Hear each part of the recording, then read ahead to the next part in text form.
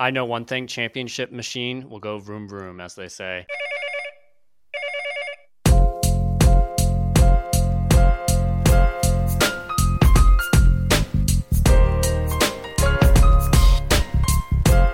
Not one, not two, not three, not four, but 5 natties for Patty. That's one away from a 6-pack. This is the Mainline Podcast. I am Adam Jacquez. With me tonight, Corbin and Tyler. Guys, how are we feeling after that championship win? Excited, relieved, incredible week. This OU softball team, they kept us on our toes for the entire season. They didn't make it any easier on us once we got to postseason play and the Women's College World Series. But I mean, we'll obviously talk about it here in a little bit. But extremely happy for Patty and the girls. Incredible season, and couldn't have ended it on any better note. Maybe other than 2:00 first pitch. Would have liked to have had it in prime time. But hey, got the win. National champions, 5 for Patty and OU softball. So fired up about it. Yeah, couldn't be happier to eat my words from the last podcast. If you were listening, my gut told me it was like Sunday is probably it. Now, I get a pass there because of all the craziness that happened with the schedules. So who knows? Maybe I could have been right if the schedules were in place. But couldn't happier to be wrong about how the season ended up. But guys, I mean, none of us expected this pitching performance at all. So this was a pleasant surprise to see G back to the old ways. And yeah, I tell you what, I mean, an uneventful Game 3 of Women's College World Series. I mean, the Sooners controlled it from start to finish, which after all the stress we've gone through over the past week, that was a warm welcome to have just a game where it really felt OU controlled just from beginning to end. I was almost that guy after we beat James Madison to advance to the championship series. I went back to the episode, found that little clip, Corbin, talking about looks like they're going to be eliminated. My guess would be Sunday night. I almost thought about clipping it, putting it up there, but no, I didn't want to be that guy, and super happy for OU softball. They turned it around for sure. Freezing cold takes, but it was one of the wildest weeks because we sat here Thursday night a week ago and just took the L to James Madison. We had no idea what type of shape G. Juarez was in. She hadn't pitched in several games, and we threw her out there, and all of a sudden, she was back to her normal self, absolutely dominating for the most part. But the Sooners team they took the hard road to get there, but they made it. And honestly, it wasn't just today. It felt like the whole championship series against Florida State was just a little bit anticlimactic. And not to disparage Florida State, but I felt like there were some better teams that we had played before them. So credit to them for getting there. But even with the loss on, I guess it was Tuesday, it just didn't feel like they were at the same level as some of these other teams. Do you guys remember a few weeks ago when we said we didn't know if OU had enough pitching to win a national championship? I mean, welcome back, G. Juarez. I mean, going back a couple years ago, the injury that she had, the bicep injury, we didn't know how she was going to bounce back, if she was going to be able to return to her old ways. And, she was 23-1 on the season, but it wasn't really truly dominant like what we'd seen before. And boy, did she pick a good time to get hot and pitch her best softball the entire season. I mean, her performance at the World Series, earning the MVP honors, 5-0, 3 complete games, over 30 innings, 38 strikeouts. And the fact that she appeared in 5 games and only gave up 4 runs in her time on the mound, I mean, that's why she was voted the most outstanding player for a reason. And I mean, just fantastic. We knew if anybody, which wouldn't be a part of it, but the group chat was on fire this week. We talked about it going into Game 1 against against Florida State. Who was Patty going to throw? And the obvious answer we all thought was, you got to get Game 1. It's got to be G. So what does Patty do? She throws Nicole May out there. We find ourselves down 7-0, 7-2, I believe, or what it was. Everybody's questioning Patty, and why do we continue to do this year after year? She's the GOAT for a reason. She proved it again today. But no, G. Juarez, what she did this postseason, especially here in Oklahoma City, I mean, you can't say enough good things about it. She was fantastic. Yeah, and I want to give, a pat on the back to all of us because we all had a play in swinging the series around. I had been known for reverse jinxing every single text I sent in the group chat. Adam turned off the game last night for some plans, never turned it back on. We end up taking, game 2. Tyler shows up for game 1, which if I would have known that, we would have known it would have been an automatic L. So thanks for not showing up to game 2 and 3. So props to all of us on the pod for doing our part in bringing home number 5 to Norman, another softball national championship. Adam, did you take our advice and stay out of the state of Oklahoma for the game today, or did you come back? I was watching the game today. I was, of course, working completely hard at my full-time job the entire time. But yeah, our championship rings are in production as well. So we are just as much a part of this team in this win. But it was interesting. We were texting back and forth on game 1 and Patty's decision to throw Nicole May out there. And she really stuck with her for a long time. I thought at a certain point, Patty was just going to toss the game and say, hey, let's not waste any more of our arm talent. Then she kind of flipped and put Sale in there and said, hey, maybe we have a chance. But it was really too little too late at that point because the bats really were not getting enough looks at the pitching from Florida State. And, it really wasn't until I think the 4th inning when we got a lot of our second looks there at that pitcher and things started to open up. So credit to their pitching. I mean, Florida State hung in there and played a great game. I'm glad that we're not sitting here having to really seriously question Patty Gasso's decision-making in game 1, but because that would have sucked to have to, come on, I guess today and talk about losing this series because it felt like for the most part, OU was the better team from the get-go. Corbin, what were your thoughts on Florida State? Just because, they're in this position for a reason. Obviously, they're a really good team. And even though we lost the first game, I was never really concerned because just by watching the teams play, like you could tell that OU was the better team.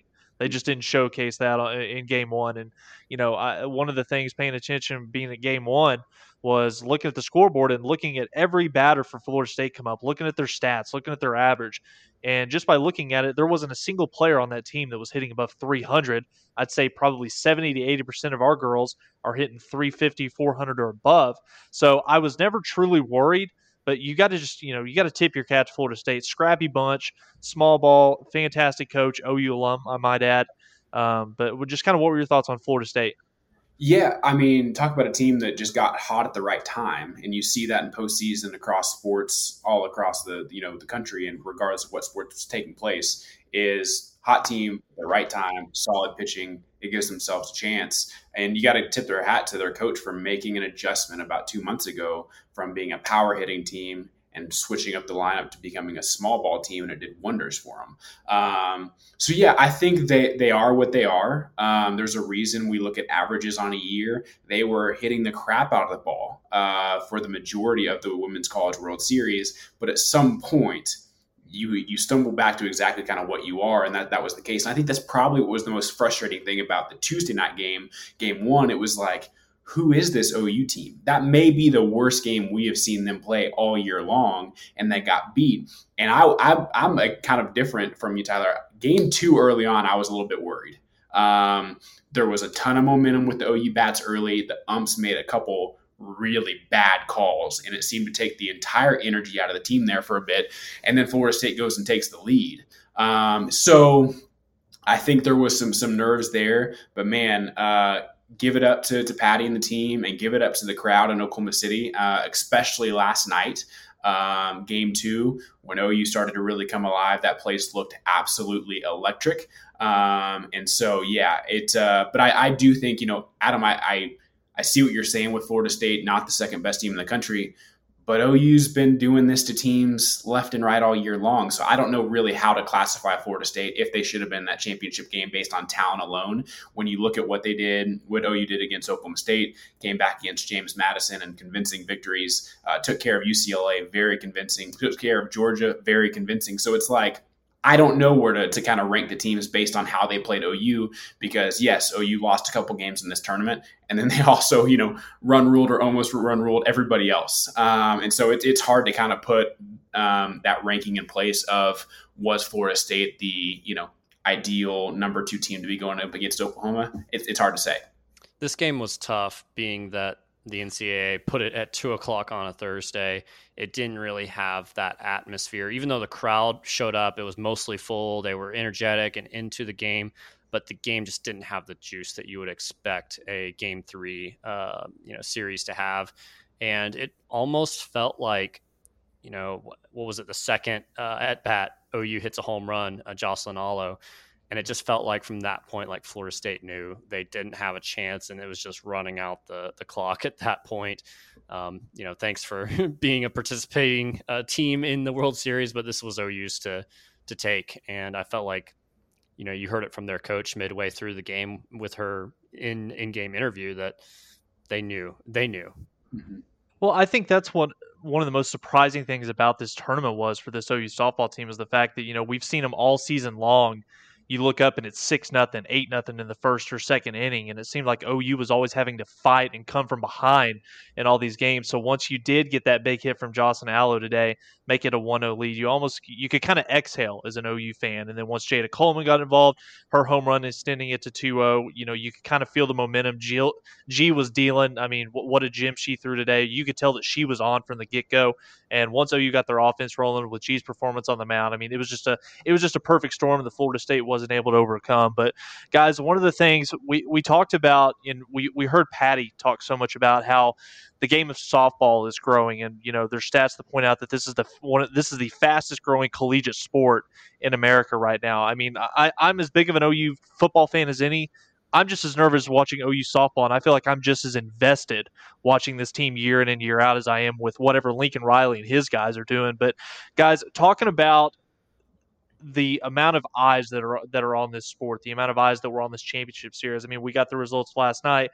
Game 2 averaged over 2 million viewers. At one point, towards the very end of the game, there were 2.6 million people watching this game. And Adam, you and Corbin, you guys brought up the umpires and the bad calls, and the fact that on the biggest stage in college softball here in Oklahoma City, ESPN bragged all week about how we've got 42 different camera angles to bring you the biggest and the best, vantage points, all the action going on, and we don't have a single opportunity for replays. There was bad call after bad call. I didn't have a chance to see Nicole Mendez's play yesterday running to first base live, but Adam, whenever I think it was you that you put that picture in the group text, and she was safe by half a second.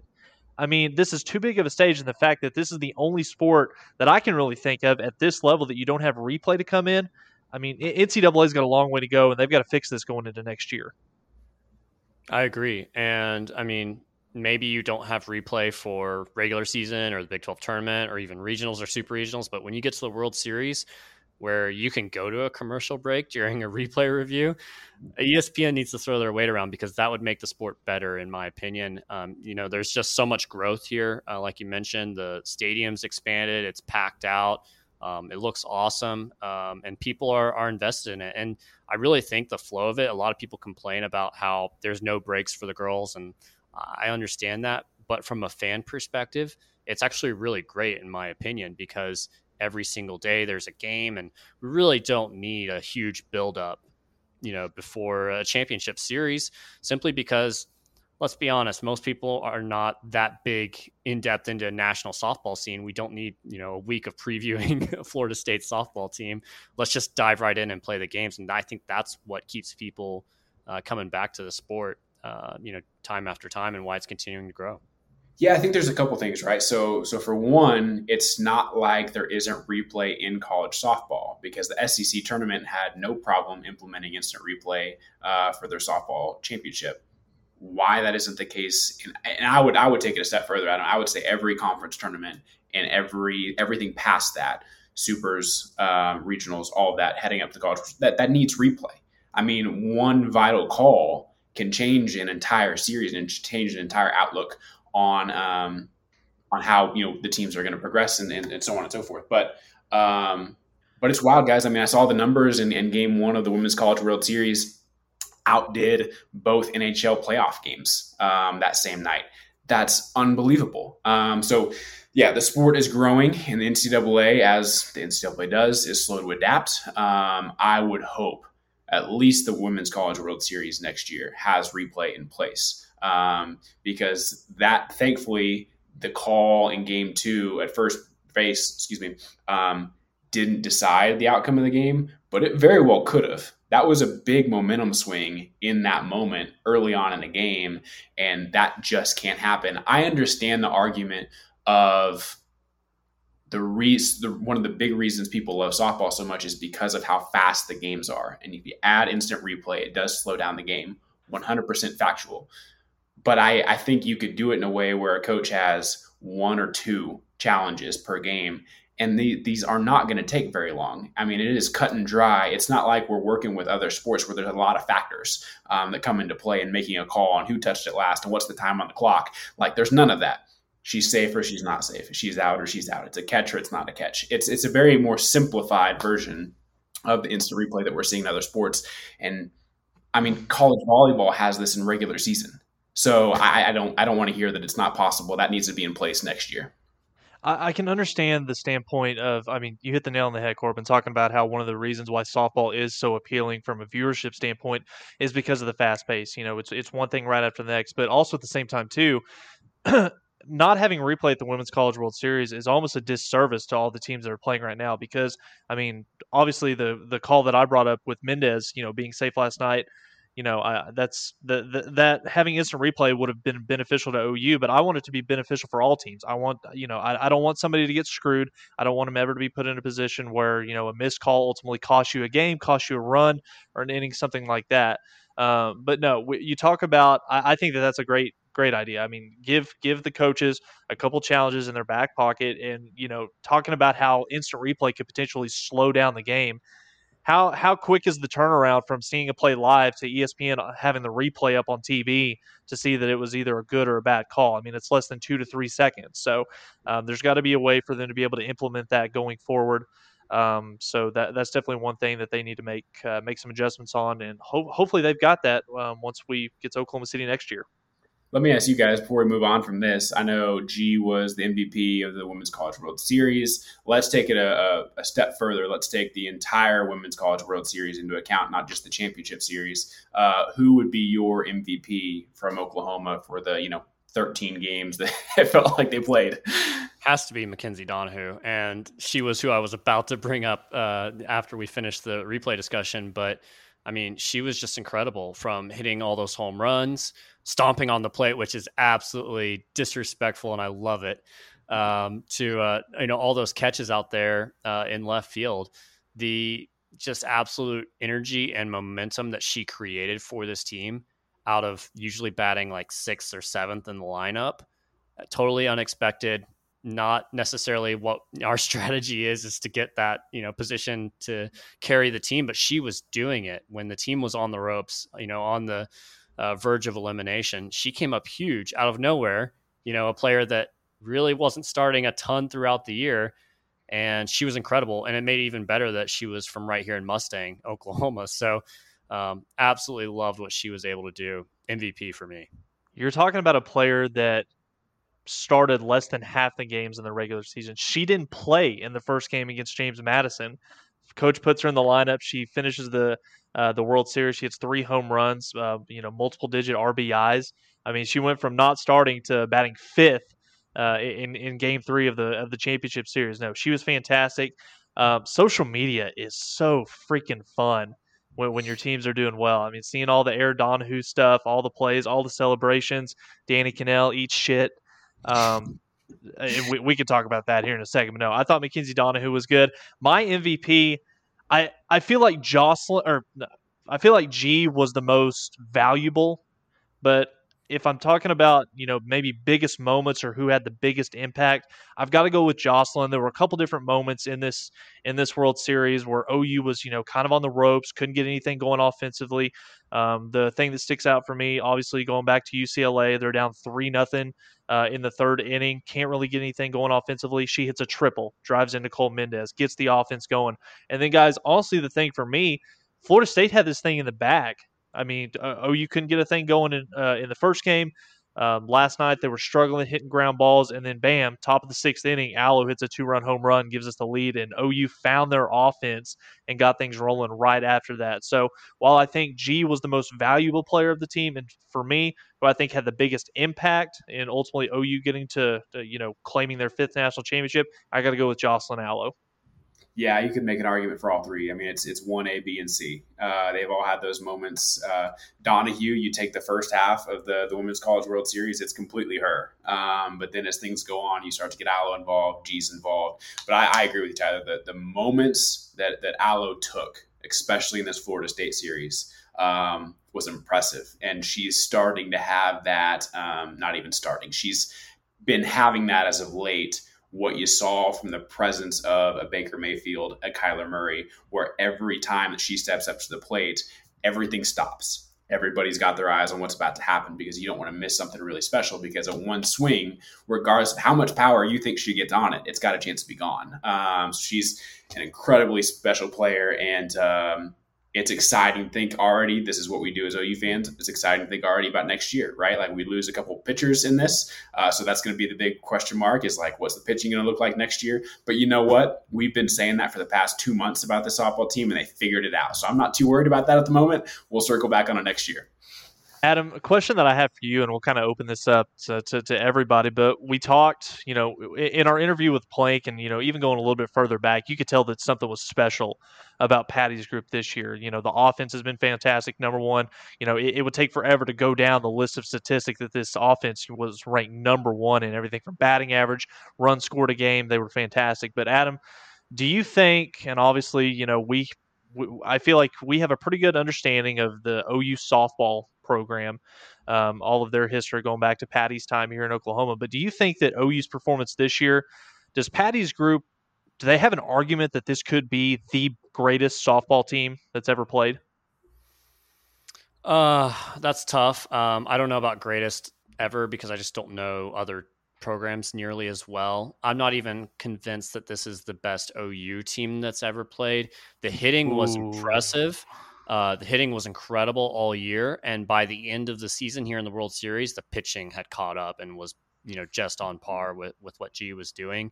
But that pitching wasn't necessarily with this team at every point throughout the season. So I don't want to be rushing to call them the greatest ever. I'm going to celebrate this championship and let it settle in and digest, and then probably make a call on something like that. So cop out answer. They have to be in the argument. Have to. You can't go win a national championship, break the single season home run record as a team, and not be in that argument in some way, shape, or form. I agree. Early in the year, and we know, like, this was not OU's toughest schedule by any stretch of the imagination. They did to teams what they should be doing to teams, but still, they took care of what they needed to take care of, and they cemented themselves as national champions. If they don't win this series, then they go down as one of those teams, like kind of that feeling of the best that never was type of thing, where all this talent, all these records broken, at the end of the day, they didn't get the deal done. Thank God we don't have to talk about that.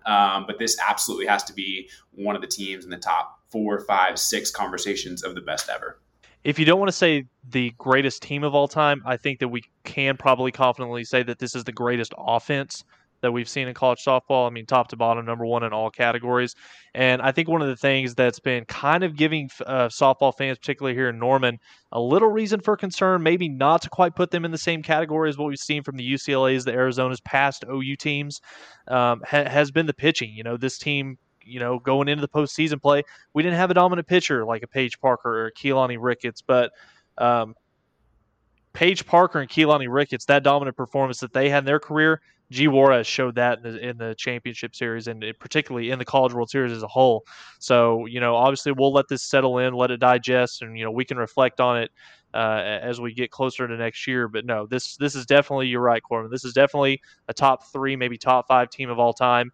And, super fun ride. Glad we got to be a part of it. Guys, one other thing that I did want to point out, going into next year, OU is going to be loaded again. I mean, the fact that you're going to have 7 of 9 starters, you're losing 2 of your best pitchers. G's gone, Shannon Sells, C's gone, Mindy. I think we talk about pillars when it comes to programs. Quade Cummins last week, Nicole Mendez, what she did at her time at OU, she's going to be truly missed. One of the unsung heroes of the OU softball program. But then just look at the lineup. Jocelyn's back. Tiara Jennings is back. I mean, Grace Lyons, Kinsey Hansen, and then We are going to have Nicole May back, everybody's favorite. Love her, what she did as a freshman. But then also looking at what they did in the class of 2021, Patty's signing class. You've got the number 1, 3, 5, 11, 14, and 22 players in the 2021 softball class coming to Norman next year. And by the way, the number 1 overall player is a pitcher. So I think that Patty will be just fine, and I think that we should be. Obviously, we're going to let this soak in, but I think you can look at next year's expectations. Hopefully, we're going to be right back in the same situation, playing for a championship again. What are the odds we have Jumpman uniforms for softball next year? I'll stretch that in the next 3 years. If Georgia's if they're not going to get involved in softball, it's a huge mistake. We'll see. But I know one thing: championship machine will go vroom vroom, as they say. So I'm sure Patty will have us back here in just a second. And there is the opening line quote. We just found it. Maybe. You guys know the meme I'm talking about, right? No, I do not. All right. It's not something I just made up. All right. Well, speaking of other championships, some big news. This pod is off the rails. Yeah. Some big news did come out today in regards to how college football is going to be potentially handling their playoffs going forward as early as 2023. The committee suggested or recommends, I guess, rather, the 12-team format. So, Corbin, what's your initial thoughts and takeaways after seeing what they presented? Yeah, well, let's break it down a little bit. From what I read, Adam, and maybe I misread it, but this couldn't take place until 2025 or 2026. I think that's correct. Again, maybe I misread that. Could be 2023, but I don't think they'd make an adjustment that fast. So the whole goal here is a 12-team playoff format. And let me kind of walk through how this was going to be set up right now. And I think this is far from over. Basically, you have the 6 highest ranked conference champions. So SEC, Big 12, ACC, Big 10, Pac-12, and then one more. I don't know what that 6th one is. I'm assuming it's just the best at-large conference champion at that point. And then you have an additional 6 at-large spots. The 4 highest ranked conference champions get a bye. 5 through 12 play each other, with the higher seed getting the home field advantage. And that's kind of the initial layout. So it has bits and pieces of what we've discussed on the pod previously about playoff expansion, of what we like and what we don't like. I like that the top 4 teams do get a bye. I like that 5 through 12, the higher seed, has home field advantage, which also kind of sucks if you're in the top 4 that you don't get a home playoff game. So that's something I'm not a huge fan of. My 2 biggest questions just off the top of my head was, one, what do you do with the Notre Dame? Heather Dinich from The Athletic has confirmed via Twitter, with this setup, if Notre Dame goes undefeated, regardless of where they're ranked, like they will not be in the top 4. They will not ever have a bye because they're not a conference champion. That's interesting to me. The second point, I think, moving to 12 is, do you cap the number of conference teams that are allowed into the playoff? And if you do, what does that look like? Because if you're going to say, hey, SEC, we're going to cap you at 3 teams, you're going to get a ton of pushback from the best conference in college football because they're already getting in almost 2 every single year at this point. So those were the 2 kind of initial reading it. What are my first thoughts is, what do you do with Notre Dame? I don't like the fact that they can't get a first round bye if they deserve it. And 2, do you cap the amount of teams per conference that are allowed in? How do you guys feel about automatic seeding with regards to the 5 conference champions? I mean, do you think that should essentially be, once you get your 5 conference champions, then you let the playoff committee basically essentially seed those? That's for sure going to be set in stone, your 1 through 5, and then you go from there after the fact? Or do you think it's still going to be, you could have the Pac-12 champion be the 7 or the 8 seed based on what's going on around the country also? I think that's tough because there's certainly been years where maybe Central Florida has been a better champion than anybody from the Pac-12. Until Clemson came around, the ACC had some pretty weak champions. So I'm not a huge fan of that. I appreciate that they're putting value on winning your conference championship. I think that's a good thing that makes those games big still. But again, like you brought up, Corbin, that's tough. What if Notre Dame is the best team in the entire country one year and they don't get the bye, they're the 5 seed essentially? It's a little wonky. This still needs some work here. We need some refining. And I think the 12-team format's probably the right way to go. I think we, on a podcast maybe a month or two ago, we took a look at this, and the SEC would have gotten more than 2 teams in maybe like once or twice in the last 6-7 years. So it's not something that I think is going to be incredibly unbalanced. I don't know. There's a lot of things that I think you can still look at and pick at. But I think that changes. That changes if there's an opportunity for 12 teams to get in and who the committee decides to put in there. Because at this very moment, what you do with 5 through 12 does not matter. It can be an SEC team or it cannot if you truly don't believe they're in there. But I think we've already seen, like, it's human nature, it's money, it's dollars. Those things drive decision makers. And if you can get 5 or 6 SEC teams in there, that's going to be more profitable, especially with ESPN and SEC's contract agreement. So I think that changes when it could potentially matter of who's actually in that top 12 and how many from each conference. I'll have to go back on social media, and I can find it on Twitter, but somebody went all the way back. Once the playoff era began, they took the top 12 teams from the final college football playoff rankings and put it in there. 20 teams from the Big Ten, 19 teams from the SEC, 12 from the Big 12. So kind of a little bit more dominant towards the Big Ten and the SEC, but Big 12 is going to find some teams in there. And Corbin, you took the words right out of my mouth. Once you get into that 5 through 12 seeding, I kind of feel like the playoff committee, everything's going to be based entirely on what's going to bring in the most revenue. It's all going to be about dollars and cents. Whenever it comes down to that 12 seed, are we going to put in an 8-3 Florida team that's a national brand, that's a national fan base, or are we going to put in an 11-2 Cincinnati, somebody that's not going to draw as big of a crowd, doesn't have as big of a fan base, that's going to travel, buy ticket revenue, various things. So we can all agree that this is all being done based on money. It's all money driven. That's why we're adding, that's why we're bumping it up from 4 to 12, more games, more revenue. One of the big concerns that I have, or maybe not a concern, but a huge question mark that I have, what's this going to do the regular season? Not as far as watering down the product, because I think that this is going to make it a lot more competitive. The fact that you're going to have more teams playing later into the year with a chance to make it into this, 12-team playoff. But my question in regard to scheduling is, if you leave it how it is right now, OU's playing a 12-game regular season. The 13th data point is the conference championship. Then are you going to be asking them to play potentially 2 to 3 more games on top of that? Or do you have to essentially maybe dial it back on the non-conference schedule, whether get rid of the non-conference schedule, cut it back from 3 to 1? But if you're going to be asking these kids, to play 15, 16 games in a season, I mean, that's a lot. I think the model is what just happened this past year in the Big Ten, where they sacrificed a conference game and then had every team play on the conference championship Saturday, because these athletic directors are not going to want to give up these non-conference home games that generate a ton of revenue. So I think that's the scenario you go with going forward. And just from a regular season perspective, I think it's great for the Miami, the UNC, the Wisconsin, Oregons, those types of programs. I think for a program and fan base like OU, it's kind of a negative for the regular season, because when we lose to Iowa State or Kansas State the next time, it's not this heartbreaking, like near season ending opportunity where it's like, man, you got to go perfect the rest of the way. It becomes okay, we'll just learn and get better, and we still have another loss we can take at that point even. And then even on top of that, you don't have the hand wringing and all the other matchups that you're watching at the end of the year. Is Auburn going to beat Georgia? Is it going to knock one of these teams out and provide a spot for OU to get into the playoff? Because realistically, OU should be in the top 12 every single year. No excuses ever. So I don't know, for OU fans, I think it makes the regular season worse.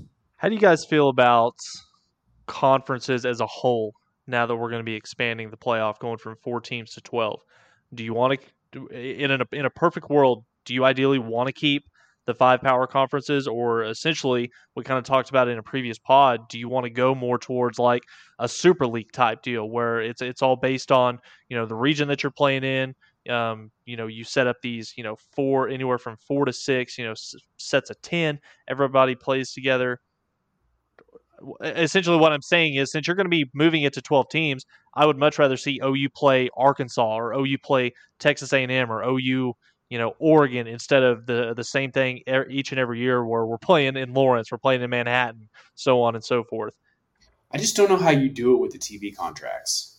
I just don't know how you eliminate all conferences, because there's a couple things there. One, all of those TV contracts are going to expire at different times. So it's not like at just one point you can just be like, okay, we're all done and we're going to go start our own thing. But I think the conference championship component of this 12-team playoff is one of the things I actually like.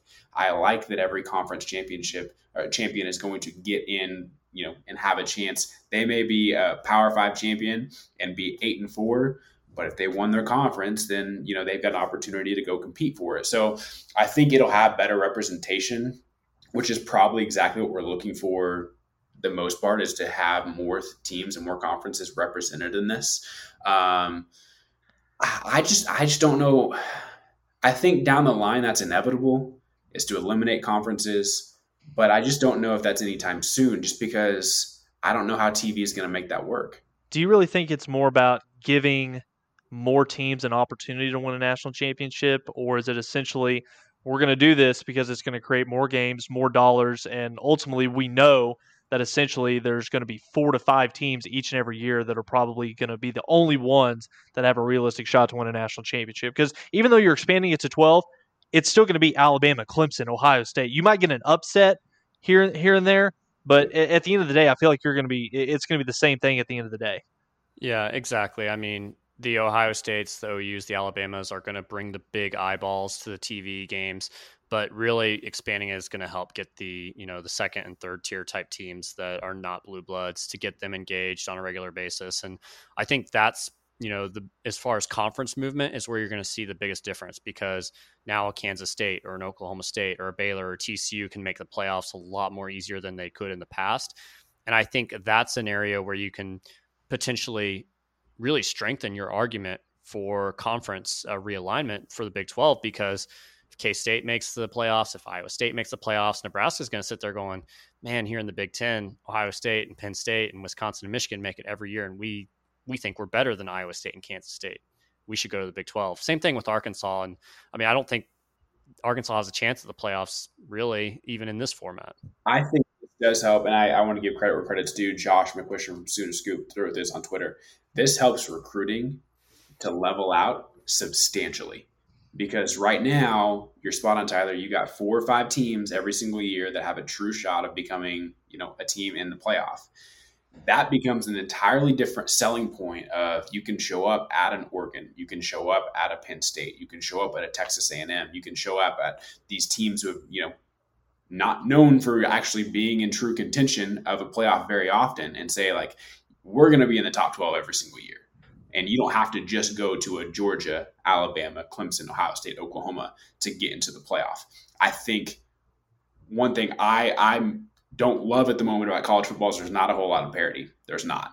And this does have the opportunity on the recruiting level. It's going to take years to develop, but on the recruiting level to actually even the playing field just a little bit. It may at the end of the day still be the top 3 or 4 teams, but at least there's some opportunity there for kids to go to different schools and still have a realistic shot of playing in the playoff. And that could shake things up. At the end of the day, this is a rough draft. This is to get the ball rolling, let the conversation start to be had.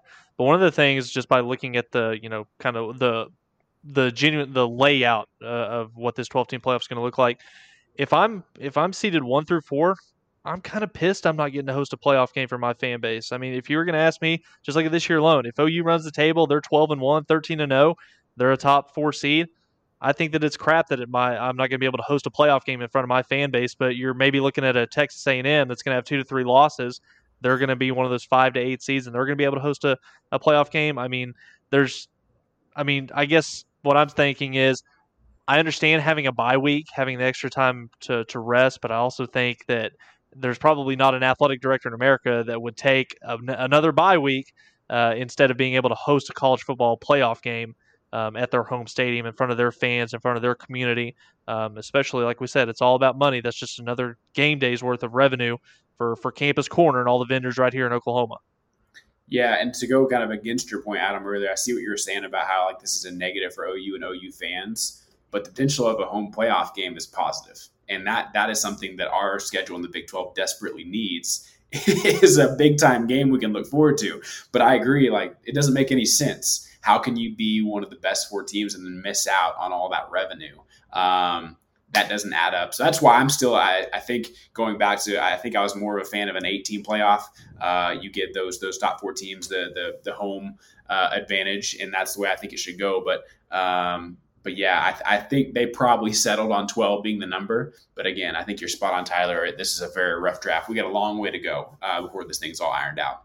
Yeah, I think it should be flipped so the 1 through 4 get a home playoff game, and them having the bye as well will just ramp up the excitement and the energy in those college towns, give people time to get to Norman if they want to travel in from across the country as well. So I think that's pretty exciting, and we will have a lot of time to dissect this. It's the off season still, and there's going to be even more and more details that come out, different people that will say yay or nay on certain aspects of this. So we'll have plenty of time to dive into a lot deeper detail, but we do have a little bit more that we want to cover today. And before we jump into that, if you have made it this far in the podcast, I guess we're somewhat entertaining. So you're enjoying it. Jump onto Apple Podcasts and give us a 5-star review.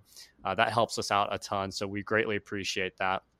We're going to wrap things up with a little bit of a word association game. So Tyler, give us the rundown here on how this is going to work. Yeah, this is something that we're stealing from the Unnecessary Roughness guy, the College Football Podcast with Barstool. They put this out this week. I thought it was a fantastic segment. I thought it could be something that we could do that would be highly entertaining, but in both serious and have a few funny responses. But basically what we're going to do, it's College Football Edition. We've each came up with anywhere from 10 to 15 of these things.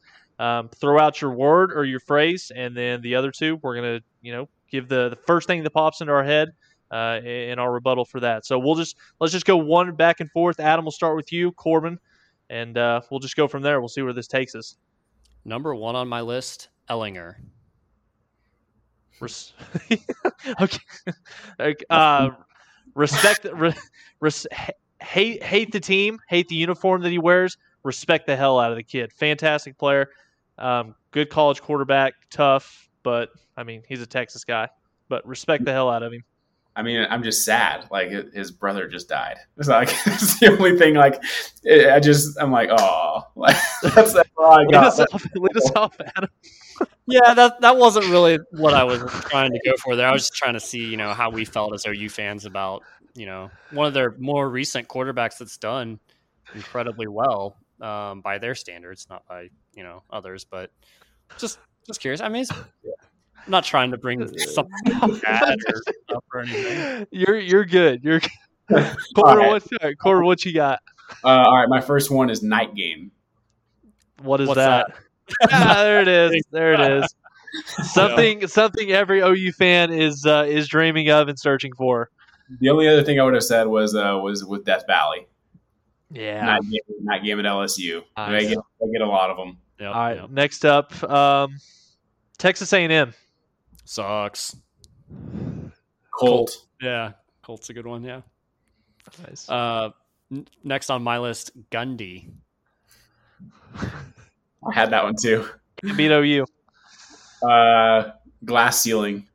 They've peaked.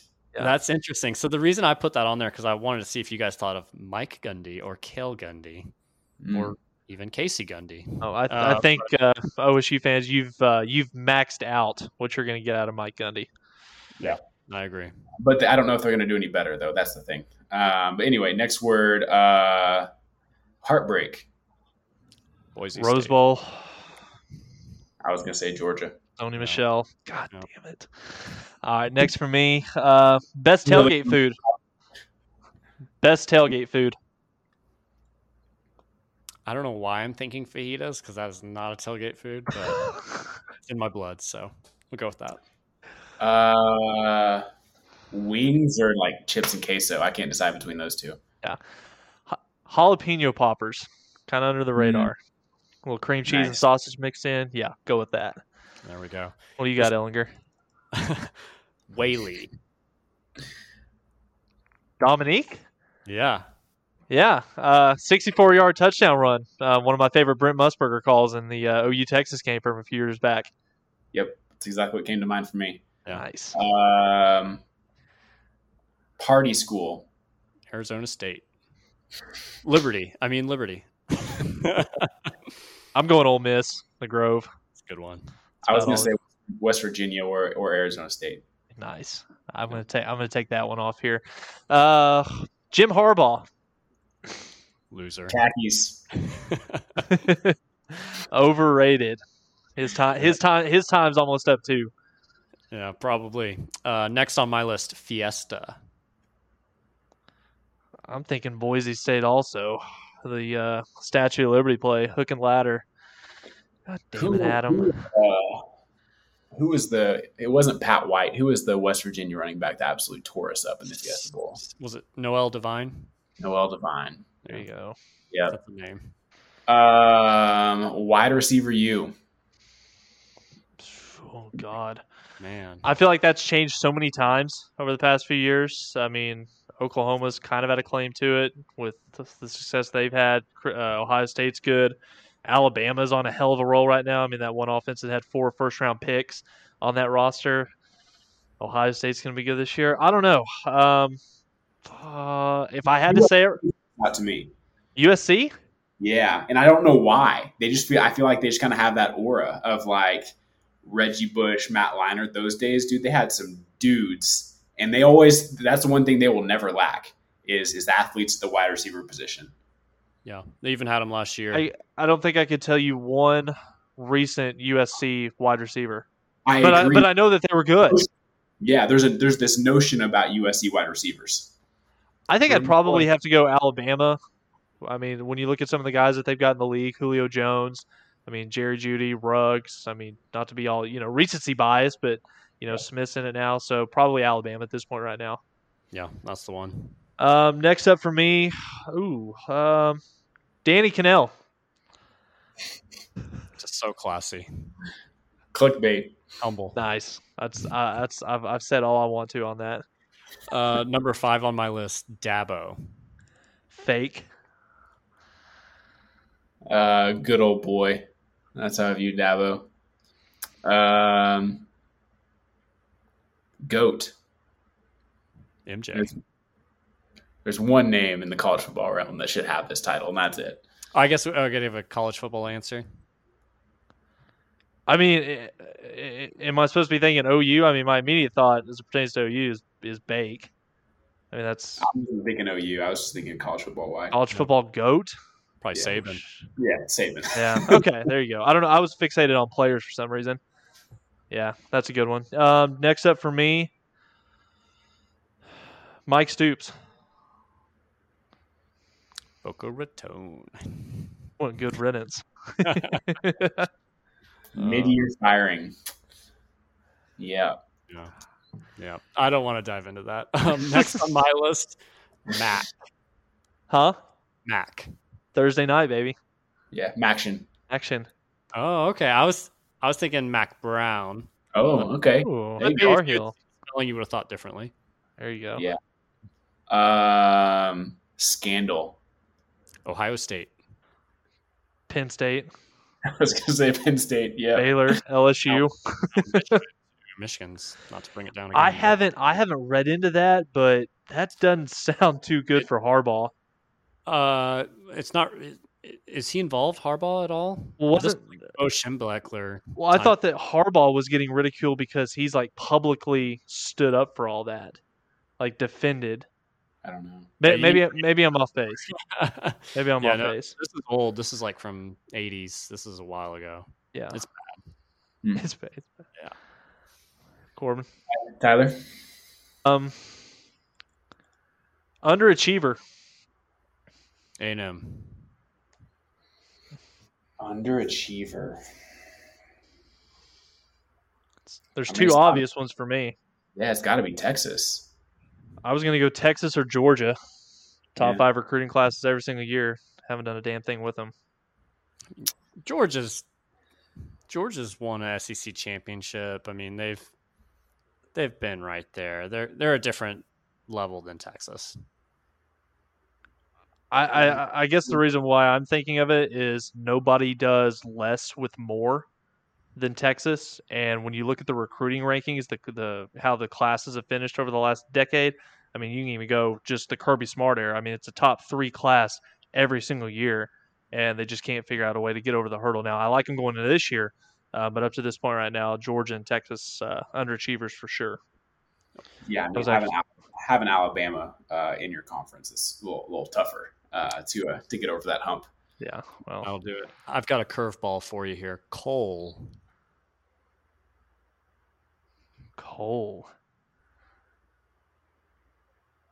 Shit. Ugh. And the other one that comes to mind is like Cole Hamill, and that's not even football related. It's That was- kind of a curveball because it's not football related. I was thinking Sherry Cole here to see if you guys thought of that or not. But Oh. for a while, so Beef. I'm not touching that anymore. Beer. Natty. That's too easy right now. Yeah. Natty. Best non-OU Texas rivalry. Iron Bowl, probably. Florida, Yeah, Georgia. I would love to get down to Florida, Georgia, or Ohio State, Michigan. If Michigan ever decides they can compete with Ohio State, but I don't see that happening anytime soon. Nice. Is it me again? It's you, dude. Arizona. Big Expand. 12 add-ons. I'll hold, Yes. Jenny Finch. I'll hold on to my comments there. Let's see. I think I only got a couple left. School song. Boomer Sooner. Yeah. I'd say Rocky Top. I don't know why. That was the first thing that came to mind. Yeah. You could say the Eyes of Texas. That's a popular one right now. Let's see here. Best kickoff time. 11 a.m. Yep. I didn't say the most frequent. I said the best. You heard me. I like 11 a.m. from a fan standpoint. Yeah. I think it's honestly it's 2:30. That's the worst for me. 2:30 is the worst. It's the worst for like watching other games, but if there's nothing else on and nothing to do before or after, like I think it's great to start a game when the sun's out and finish under the lights. I think that's pretty cool. But I mean, what are the odds of there not being a game you want to watch? It's in a fantasy world essentially of Gotcha. Cool. Well, if I would have known that, I'm a 7 o'clock guy, especially in the fall. I like getting there when the sun's going down and you're playing under the lights. special. Yep. A little chilly. Adam, back to you, dude. Yep. It's me. Oh no, Adam just said it, right? No, best kickoff time. What was it? Sun Devils. Arizona State. Yeah. Okay. I threw both of those in there with Arizona just to see if you guys thought of like good football, and neither of you did. So Okay. Longhorns. Trashy fans. LSU. Did you say trashy? Mm-hmm. Yeah. West Virginia. Yeah, those are the only two. Man, I'm kind of a stereotype. Tech. Yeah. Maybe Texas Tech. Yeah. Throwing the batteries on the field. Yeah. That was my Arkansas. last one. I still got a few more. Adam, how many more you got? I've got 4 or 5 more. I've got 2 more. Lincoln Riley. Great hairline. Quarterback whisperer. May never reach the peak. Oh. See, he was smirking. I thought he was about to say squib kick. Oh. Wow. All right, let me jump in here before we go any further there. Hurts. Underappreciated. Bad rap. You guys are so nice. No, you got to give us your opinion now. I just think of him not even looking at CD Lamb running wide open. It's a nightmare I have. Good. I don't know if stepping stone's the right word, but he bridged the gap.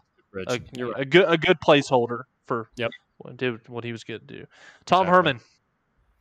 Vodka. Adam, what else you got?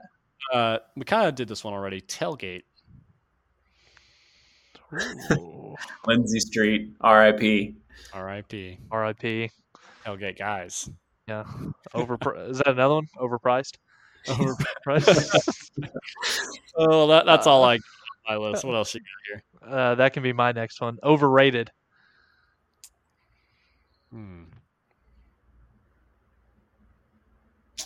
Probably Texas. That's kind of a hard one. Yeah, a lot of ways you go there. Yeah, overrated. Early bowl games. Ooh, that's a good one. Yeah, they have no meaning at all. But people still love them. Baker Mayfield. Just fire. Pretender, right? Not in a sense that like he was, but he hold the pretender sign and all that There you stuff. go. There you go. All right, last one here for me. Delusional fan base. A&M. I don't want to say A&M. That's the obvious answer. It's the answer. It's got to be A&M. It's got to be A&M. We're gonna do coming up. We're gonna do an entire segment on the Texas A&M fan base.